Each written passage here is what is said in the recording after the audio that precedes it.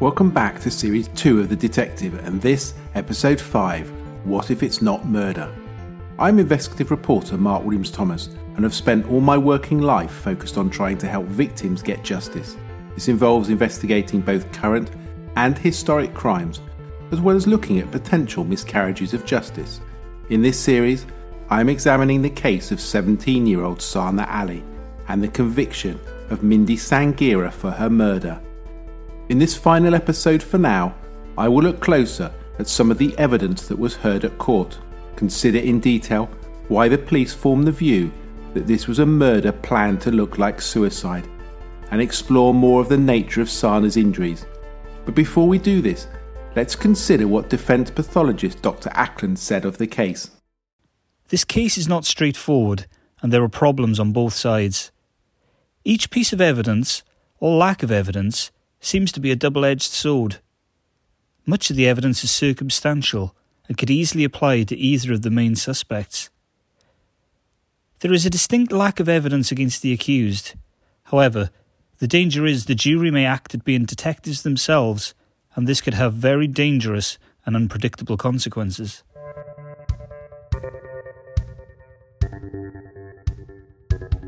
Mindy's dad explains to me the position that they adopted at the trial. At the trial, it was to prove Mindy was innocent, we were running that against another third party who committed the crime. And with the technical phone messages, which was very complicated because there was messages on the phone that were open, and after Mindy had left, so the timing was crucial on them, because we thought obviously if Mindy had left, somebody else had opened them messages. Well, we trusted the authorities, the lawyers. They knew what they were doing. We've never been involved in this, so we didn't know any better. So what did the prosecution barrister, Mr. Peter Wright, QC, say as he summed up the case? He said the murder was the final act in a most terrible tragedy. Mr. Wright described Sanghera as obsessed and said that Mrs. Ali's pregnancy confirmed that the relationship between herself and the feckless husband of Sana Ali was doomed. He said it was the point from which there could be no return, no hope of divorce, no life together, and so we say, sadly, the defendant wanted her revenge, and that Mindy at first had inflicted wounds on Sana to mimic self-harm, to suggest that death was a suicide, but that she simply got carried away, that Mindy could not resist stabbing Sana in the abdomen because she was pregnant.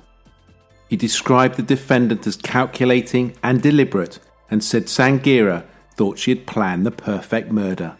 But her plans had gone awry, because she had not planned her escape from the house. She left behind footprints on the kitchen worktop, evidence that she'd exited through the window. Mr. Wright posed the question, if Mindy did not kill Sana, it must have been someone else soon after she left the house, and that whoever murdered Sana at her home had deliberately lifted her top while she lay on the bedroom floor and stabbed her in the abdomen. Sasawas QC represented Mindy. The defence's position was that Mr. Ali killed his wife after returning home from the mosque when he discovered her self-harming, having learned of the affair from Sanghera.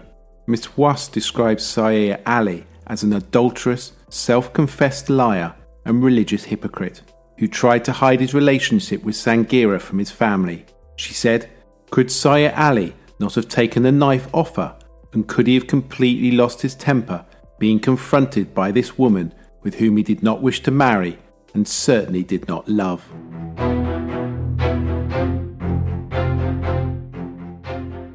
And the judge, the Honourable Mr. Justice Saunders, had this to say to Mindy in his sentencing. She was trying to make her marriage work, and she was 11 weeks pregnant at the time of her death, a fact of which you were well aware. You waited until you could be sure nobody was in the house. You tried to disguise her death as suicide. That was unsuccessful because she fought to save her life. He said of Sanghera, the degree of distress that she was acting under was extreme.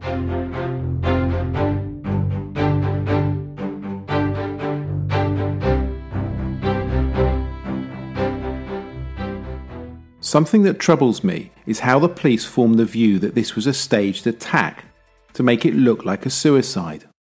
Okay, and how do you get to that being staged rather than because it presents straight away that one question: if it was staged, perhaps it was real, perhaps it was actually suicide and not staged to be suicide. How do you determine the difference? Sana, because of the pathologist's evidence of the injuries and all the other circumstantial evidence that came out in court and that the jury heard and made their own determination on an 11-1 verdict that she was guilty. So it's the circumstantial evidence, it's everything else to do with it, it's the motive, it's Mindy's behaviour prior to, Mindy's behaviour afterwards, and it's also the forensic aspects, and that she was forensically aware, and various things were found at her home address when the police went down after she'd contacted the incident room, and they went down and searched her home address. We've heard the following extract before, but at this point I feel it is worth repeating, given how significant the transfer of blood is. Remember, no blood was found on Mindy's clothes that she wore on that day, nor were any traces found on her mobile phone or anywhere in her car. It was the opinion of the prosecution's own forensic expert that no gloves were worn when the knife was touched. My view is that, having heard all the evidence, that to suggest Mindy wore a full forensic suit, including boots, gloves to carry out this attack, and was careful enough not to allow any trace of blood to be transferred either from the bedroom or onto her, is just too far-fetched to be credible.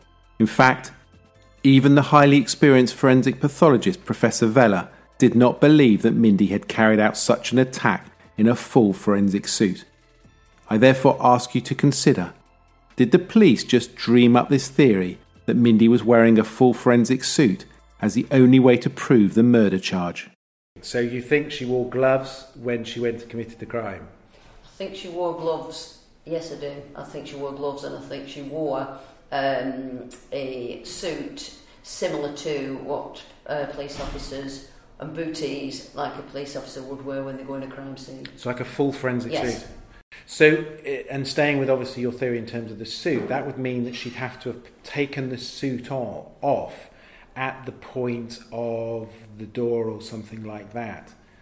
Is that your belief? Yes. That would be quite a task to take on, wouldn't it? To go and commit a crime and take a suit. Do you, in your experience in investigating murders, which have been many, how many cases would you say where offenders have turned up at crime scenes and put on a full bodysuit and committed a crime? I would say it's the first one that I've come across, but it doesn't mean it didn't happen, and it would account for the lack of blood transference outside the bedroom where the incident happened. Let me stay with the interview of the officer that led the police investigation. Surely the police must have been able to evidence the origin of the knife and show that Mindy purchased it or brought it with her from home. No, they were not able to do this.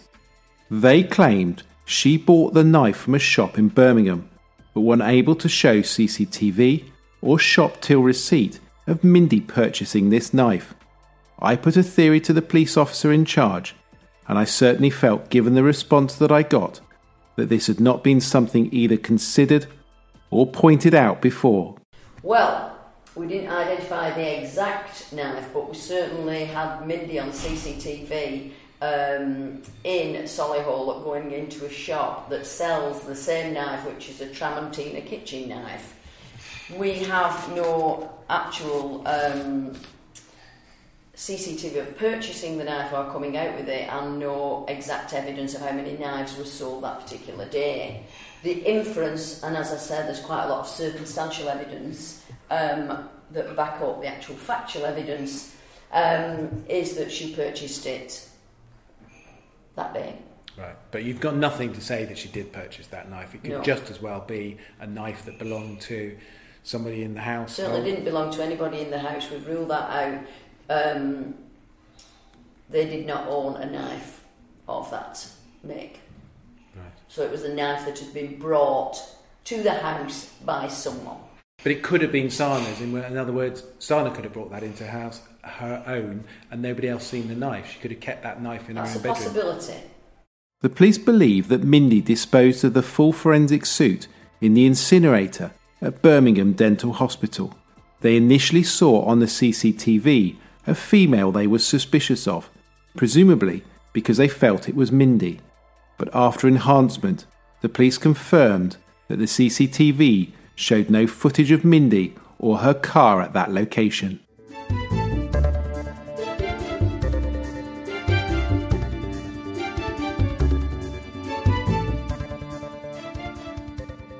First accounts from people who knew Sana and from the professionals totally support this as being a suicide. This was how it was reported by the sisters-in-law and what her husband Sayer believed had happened. Sayer and his family knew that Sana had been cutting herself. Let's look at some of this evidence, first from the police officer in charge. In terms of the suicide, of course, am I right in saying the reason that there was probably the greater belief that this was suicide was because of the phone calls that also came from the sister-in-laws, yes. Which was that they phoned the ambulance, two separate sister-in-laws, and both said she's cut herself again, words to that effect. Yes. Is that building into the suicide? Yes. Right. And then, of course, having the knife laid beside her with the other knowledge, that's leading you to think this is a suicide. Well, it didn't lead me to think it. I didn't go initially. Yes, until obviously the medical evidence and the pathology evidence comes to light. Okay. And so, until we get to the pathology, the crime scene is telling you this looks like a suicide. Yes. One issue raised by two pathologists is that some of the injuries appeared to be self-inflicted. Dr. McGuinness said, some of the wounds to the wrist and anterior surfaces of the forearms bear some resemblance to self-inflicted wounds. The stab wound to the chest, delivered with ferocity, and I do not think it possible that the deceased could have inflicted it on herself. Likewise, the abdomen wound.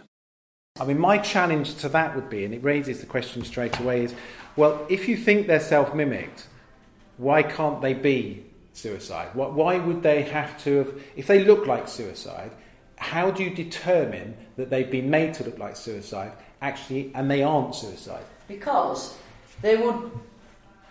The injuries database that is held nationally, there's all the research into what injuries can be caused in what different ways, by whom, or one or more, or yourself, depending on what the knife is, where the serrations are on the knife, what hand you would hold it in, could it have been used in that way, could it have been used in that way, could it have been used anyway, so that they look at the whole picture, and that is when they make the decision. And they're not saying that, I mean, like you're saying, well, there's some that could be self-inflicted, but what they're saying is there are some that someone could have done to themselves, but there are certainly some that have happened in the same attack, because they're not old ones, that have happened in the same attack, cannot be done by that person, however they hold the knife. So there's got to be a third party, either one or more, as mentioned in this statement. Actually, I've tried all of those cuts, and actually they're all possible if you put the knife in your hand. You know, and the reason I say that is there's no stab to the back, in the middle of the back. Yeah. So they're all in positions where you can get those injuries. Two injuries obviously are the most significant ones, and this is this one that's identified as 24, which is referred to as the chest, and then the abdomen injury, yes, and resulted in the fatality. Yes. The doctor says that in terms of the abdomen, so the lower one, minimum force was required to commit that, although the chest injury was moderate force. What is very interesting is that at this point, Sana's top is wearing a top. We know she's, but there's no cut to the top at all. So either if she were to have done this to herself, she lifts up her top and cuts herself. Yes. Or the assailant lifts her top up and cuts her. Why would they do that? Well, to make a point of it. No, to make a point that at the time, although Mindy is making it look like suicide to some degree that it actually does when the initial responders get there. But she's making a point. Remember, Sana is not dead. A conversation is going on between the two of them. And she is making a point of disposing of that child, because it's that child that is coming between her having a happy ever after relationship. But we have to assume Sayari. at that point, having had some kind of violence take place, Sana is not a compliant individual. She's not going to say, oh, I'll lift my top up. I struggle to understand how Sana is then in a position where her top is lifted up and Mindy does it. It would have to be a Mindy lifting that top Yes, up. and that's what I believe happened. Right, so Mindy lifts that top up. Why does Sana not smack her, hit her? Why is there no physical contact? And you would have, I'm assuming when she came into custody a couple of days later, a doctor saw her in terms of injuries. I've not seen a recording of any physical injuries. Mindy's quite a slight girl herself. You know, these are two quite slight ladies. Yes. Sana must have responded in some... I mean, what this suggests is a completely compliant individual. No, it doesn't, because she wouldn't, if she was compliant, she wouldn't have all those defence wounds on her hands, would she? She's been trying to stop the knife attacking her, stop Mindy and the knife attacking her, and to fend the knife off by either getting hold of the blade, which is shown on the incisions on the inside of her hands. So why doesn't she kick, punch? Why isn't the room damaged in any way? Why doesn't she run out of the room, which is the door is open? Why does she stay in that? And this is the suggestion of the prosecution. This was a sustained attack. This isn't something that's just... I mean, these are 43 injuries. This is something that has to have taken over a period of time. So therefore, why hasn't she run out the room? Why isn't Mindy? She's not capable of running out the room because of the amount of injuries that But she's those got. injuries are so superficial until the last two. They're totally superficial. They are. Some of them are. But who's to say those are the last two? Because the pathologist says that those must have been the last two, because the chest or the abdomen, although they can't say which one happened in which order, would have led to, not immediate death, but would have led to them going unconscious and falling over. Yeah, but she could be unconscious and have fallen over. She could be on the floor when the rest of... Yeah, but in which case all those injuries happened prior to those last two. So the cuts to the arms, the hands, that would suggest a sustained attack. Well, I don't believe... Why didn't she run out the room? I Why didn't don't she believe fight? the cuts to the... I believe the defence wounds happened during the attack. The main wounds happened, this is my belief, when you're looking logically how it could have happened, and that the wounds to the outside of the arms and making it inside of the lower arms, making it look like suicide, happened afterwards when she's on the floor. So could the police officer in charge and the pathologist, Dr. Lum, have got it seriously wrong, causing an innocent person to go to jail? I put my concerns to the officer in charge. I do not believe this is a miscarriage of justice. I believe it was a properly conducted investigation and a properly absolute watertight conviction.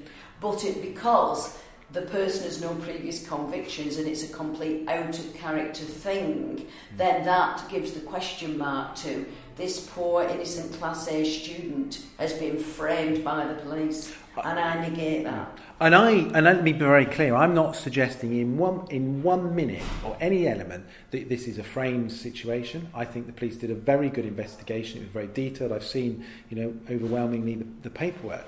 What I'm posing the question is could it be suicide? Because that's what it looked like, and because that's what was reported to you, and that is because she had got previous for cutting herself. So if you stay with that as the premise, that actually everything else afterwards doesn't even come into it. You're told by a pathologist this is murder because it doesn't look. You have to treat it as murder. I'm not suggesting one moment you would go, well, hang on a minute. All I'm saying is, in the light of day, when you look at all of this, is it not possible that actually that knife belonged to Sana, she'd got previous for cutting herself, and on that day she went far too far and she ended up stabbing herself, and that is why... 43 times? 43 times. And in fact, if you look at those injuries, overwhelmingly, a lot of them are just 1, which you can just do straight away. They're not deep incisions at all. They're just literally, I've had enough. Don't forget, this is someone who's just been confronted with the true facts that her husband's having an affair in a devastating way. She's pregnant. And you could, an explanation could be, the reason she stabbed herself in her abdomen is she doesn't want a child with a man who's having an affair and has just found out. And do you know what? She says, I don't want to have his bloody child. And that's why she stabbed herself in the abdomen. And what I'm just doing is listen, Jade, I've got huge respect for you. And you're very clear in terms of how you've given your answers. And I wouldn't, I'm not expecting you to say anything different. But what I'm just posing to you in the light of day, could this be actually what it looked like? And that is suicide. If it was a suicide, then this would be a real travesty that the young woman is in jail for murder. As any case is, if it is proven that person has been wrongly convicted by a court, any miscarriage of justice is. But who is to say this is a miscarriage of justice? Because you can unpick any case and put other theories after the event. It's very easy to look at an investigation and unpick it from the back forward. Totally agree, and I think the position that you took as far as the police investigation was very good. It was a very thorough investigation. You're told by pathologists these aren't self-inflicted injuries to the extent it's murder. You investigate it as murder. I think when you look in terms of miscarriages of justice and appeals, this is because years later someone looks at it in a fresh pair of eyes and goes, well, actually, could it be this? And the one thing I always come back to is that when it looks like it's something, it probably is. If it looks like a duck and it quacks, then it probably is a duck. If it looks like suicide, the knife's laid there beside them, it probably is suicide. Well, that's your theory. You can decide what you think about the answer the police officer has just given me, but that response, I think, says it all.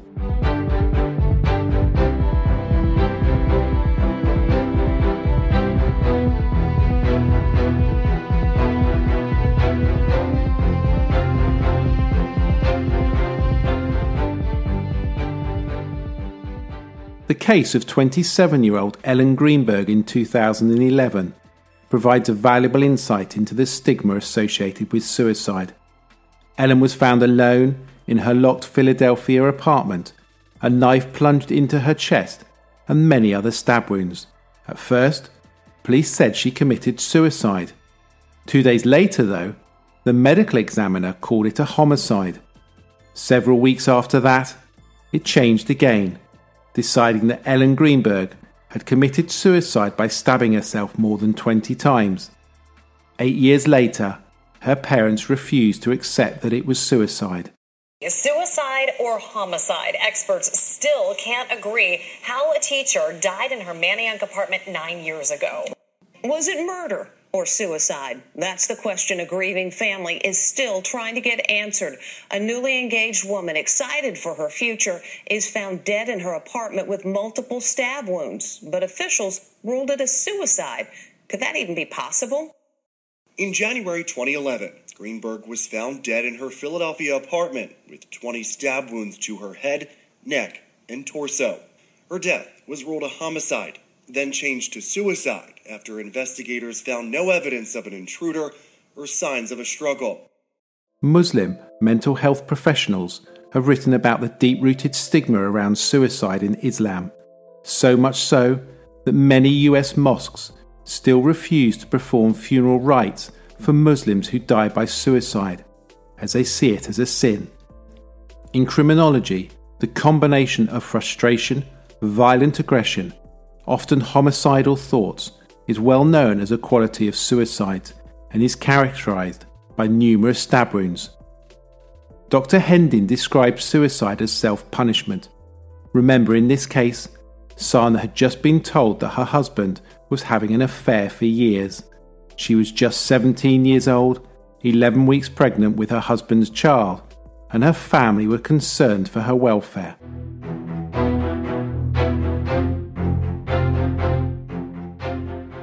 Sadly, very little research exists that focuses on the differences between the injury patterns of suicide and homicidal deaths that have occurred by sharp force injuries. That said, some interesting research was published in the US in 2008, which focused on suicide by sharp force instruments between 1995 and 2005. It considered 65 suicide cases due to sharp force injuries, a cut or a stab wound. Of the 65 victims, 49 were males and 16 females. A history of psychiatric disease was found in 11 victims, with depression being the most common disease, followed by schizophrenia. And of the 65 cases, 8 victims had a history of previously attempting suicide. 46 cases had more than one sharp force injury. Cutting injuries were predominantly located on the inside of the wrist, followed by the neck. Stab wounds were most commonly located in the chest. Tentative wounds, which were superficial cuts or stab wounds, were present in 57% of cases, and fatal cut or stab wounds localized in the trunk area, chest and abdomen were found in 28 cases, and 61% had no clothing damage. The problem for pathologists is that suicide by self-stabbing is uncommon, so not often seen, constituting only 2 to 3% of suicide attempts. What is clear is that the number of wounds should not have been seen as an eliminating factor of suicide, but I suspect very few pathologists have studied death by multiple knife wounds in cases of suicide like I have for this investigation.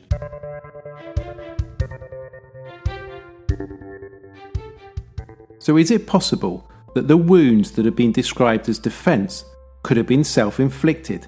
The pathologists involved to date say not, but my concern is that they are making this decision solely on the basis of the number of wounds, given the complete lack of seeing fatal knife suicide wounds or being aware of the cases around the world, and the belief that Sana could not have stabbed herself with the force that was used. So I decided to carry out a filmed reconstruction. I wanted to test 2 things. Firstly, could Mindy have caused the injuries to herself? And secondly, how easy would it have been for Mindy to have caused the wounds to Sana? I have the post-mortem photographs, so I'm able to replicate the exact location of the knife wounds. The results are compelling and show that the wounds are all able to be self-inflicted, and although there were 43, they are much easier to have been done by Sana than by an assailant, in this case Mindy. Please go to our website www.the-detective.co.uk and you can view the video and judge for yourself.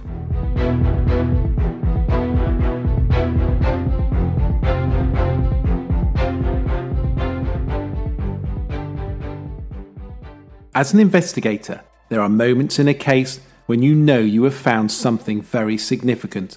They are rare, but when they occur, the result is an incredible high and makes everything worthwhile. It was as a result of studying for the reconstruction, the photographs compared with Dr. Lum's statement, when this new evidence jumped out at me. Dr. Lum's statement described 43 wounds, but only gives a direction of origin for 3, numbers 2, 6 and 24, where he stated they originated in the 2 till 8 position. The term 2 till 8 means that the tip of the blade is at 2 o'clock and then the angle of the blade and handle is downwards towards 8 o'clock. This consistency and direction, I say, is more likely to have been caused when self-inflicted, because when subject to a frenzied attack, the direction of entry is much more likely to vary. From speaking to Professor Vella, he says that it is a failing of the original pathology that a direction of origin for each wound is not noted.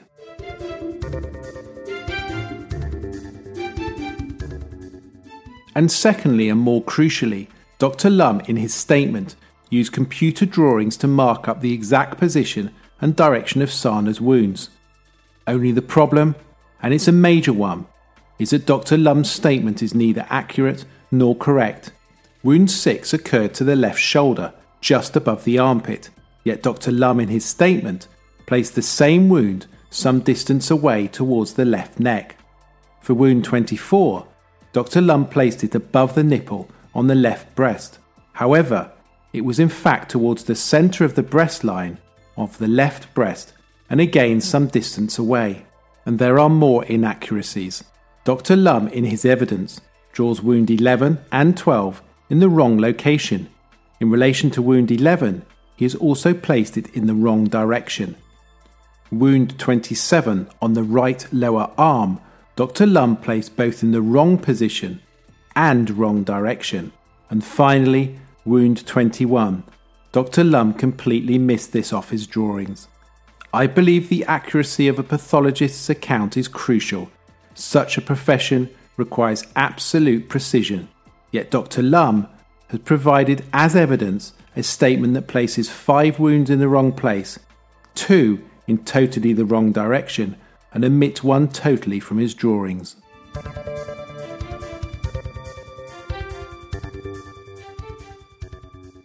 It is clear from examining the Italian case and US research that what can present itself as homicide could be suicide and vice versa. The victim's background, victimology, is really important and must be carefully considered. Sadly, Dr. Lum, although invited to respond to these findings, has chosen not to do so.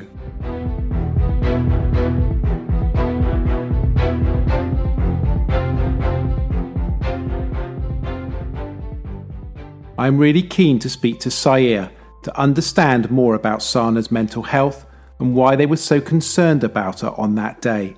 I also want to discuss with him if he has considered that she could have taken her own life, given she had a history of self-harming, and ask him, does he really believe Mindy, his lover, could have carried out such a brutal murder?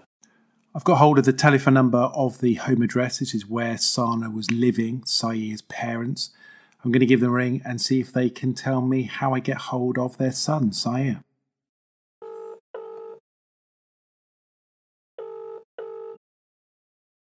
Hello. I wonder if you can help me. I'm trying to get hold of Sayer.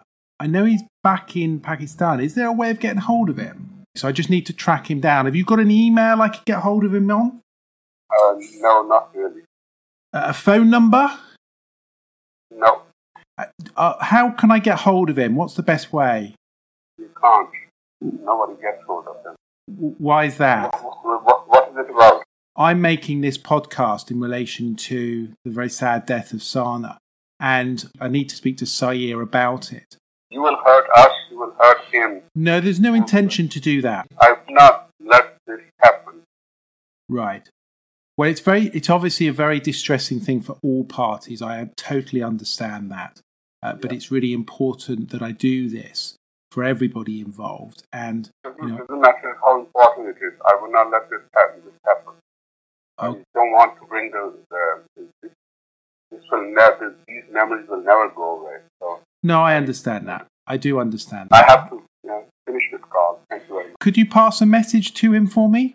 No, I will not. Thank you. Please, because I want to be able to be very clear in terms of what I'm doing. So what I don't want to happen is obviously a position where he suddenly finds out about this podcast being done. So I want to tell him exactly what's in it and explain that process to him, which I think is really important that he gets that opportunity. So I want to be able to do that. So how do I do that? No matter how you say it to me, I will not allow that to happen. Okay? Can I send it to you to send to him? You can send it to me, but I will not forward it to him. So that was Sayer's dad. Very disappointing, but I too understand bringing this all back up again is very stressful and hurtful for the whole family. It looks like I'm not going to be able to get hold of Sayer through the family. I'm going to have to try my other ways of getting hold of him, which will be difficult, but I'll try. So I've tried to make that approach. I do totally understand how difficult it is for them. But if Mindy is in jail wrongly, then that needs to be put right. We know that Sayer had been having an affair with Mindy for a number of years, and that the police and others strongly believe there were other women in Sayer's life. I have found out about a very interesting complaint that Sayer made to the police in the summer of 2005. Sayer made a complaint to the police that he had been receiving threats to harm him via text messages, these coming from an anonymous female. But all is not as it seems. It transpired that this was not the situation when Sayer tells the police that it is actually his girlfriend Miriam who has been receiving threatening text messages. Sayer refuses to tell the police Miriam's contact details and says she does not want to talk to the police herself. The police closed the case, understandably, without any further investigation. So who was the anonymous female contacting Miriam? Sana? Mindy? Or perhaps another unhappy female?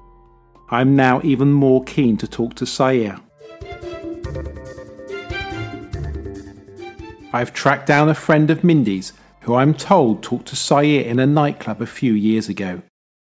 I certainly wouldn't have expected to see him again because he's not particularly, well, he was never really one of my friends, more in the same friendship circle, and I didn't keep in touch with him at all after university, but I bumped into him once since then, and that was on a night out in Birmingham, which was a real surprise. I wasn't expecting to see him at all, and he obviously saw me as well and came over to me and was talking to me along the lines of, hey, it's been like such a long time, how's life, how's things? It's really casual and friendly. And I was really taken aback and pretty shocked at his approach because I didn't know whether or not he knew that I was, in contact with Mindy or supportive of her. And I think I remember asking him something like, how are you, okay chatting to me like this, or something like that. And he'd said, well, that was years ago and you got to move on, and something along those lines, really flippant about the situation. And it really took me by surprise because if that had been the shoe on the other foot and I was confronted by, well, not confronted, but, in front of the friend of someone who was convicted of the murder of my husband, I certainly couldn't talk to them that way. And in fact, I was so taken aback by his approach and the conversation that I left immediately and went home. It's crazy. Min has been convicted wrongly, in my view, for the murder of his wife, but why would he just so flippantly be like, well, that's kind of in the past, let's move on. I don't know. All people are different, but that's just weird to me. I have shared everything from my investigation with Mindy's parents. Well, we trusted the authorities, the lawyers. They knew what they were doing. We've never been involved in this, so we didn't know any better. 100%. You've shed some new light on this case, and we can just hope that the criminal review case board look at it, with a different eye now. We believe Mindy is innocent. There's no forensic evidence to suggest that she's committed this crime. She's always told the truth, and so we need to overturn this conviction. So what is the truth? One would expect that to suggest that this is a miscarriage of justice and Mindy not guilty of murder would mean that someone else must be responsible for killing Sana. But this is a very strange case, and not what I believe happened.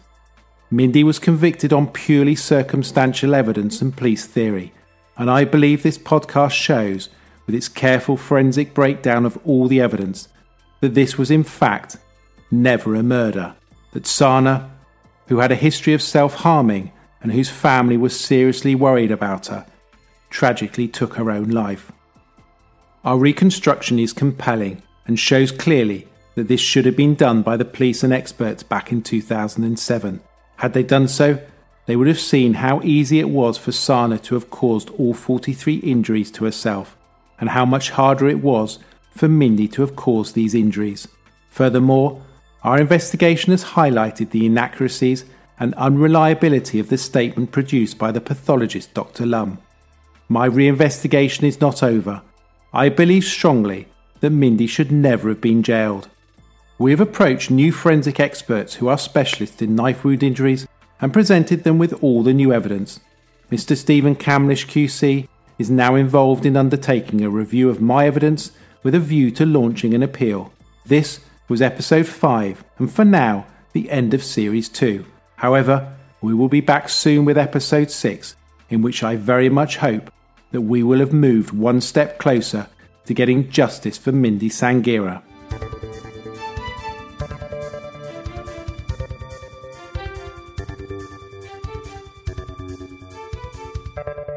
You have now heard all the evidence from both sides. So what do you think? Is Mindy a very dangerous killer? Or was this a tragic suicide leading to a miscarriage of justice? Please do let me know your thoughts. You can get in touch via our Twitter page at TheDetectiveFM or via our website www.the-detective.co.uk. On the website you can see the reconstruction videos, read statements and see the photographs of the case. If you have enjoyed this podcast series, we ask that you please tell your true crime friends to listen and subscribe to our channel. Thank you for listening. We will be back soon with our next investigation for Series 3 of The Detective, which will investigate the oldest missing person case held by the Metropolitan Police. What happened to Mary? Do you think she could have been killed on over that period of New Year's Eve, New Year's Day? Well, your head tells you yes, because that's why nobody can find her. But your heart tells you no. No, she's out there somewhere. And she's frightened to get in touch because she's in fear of rejection and what we're going to say to her. In 2016, I had a phone call from the police up in, I think it was Edinburgh. He said, I don't want you to get too excited. He said, but a woman came into the police station today asking for our help. We asked the lady's name and she said her name was Mary. They said she looked like a lady in the 70s. How much do you miss Mary? I can't put that into words. There's such a hole there.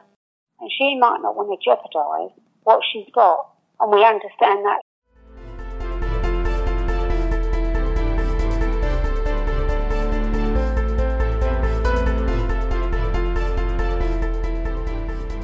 This episode was written, produced and recorded by Mark Williams-Thomas, edited by Martin Kays, and the music by Dylan E. Pager. The Detective is an original true crime podcast brought to you by Acast.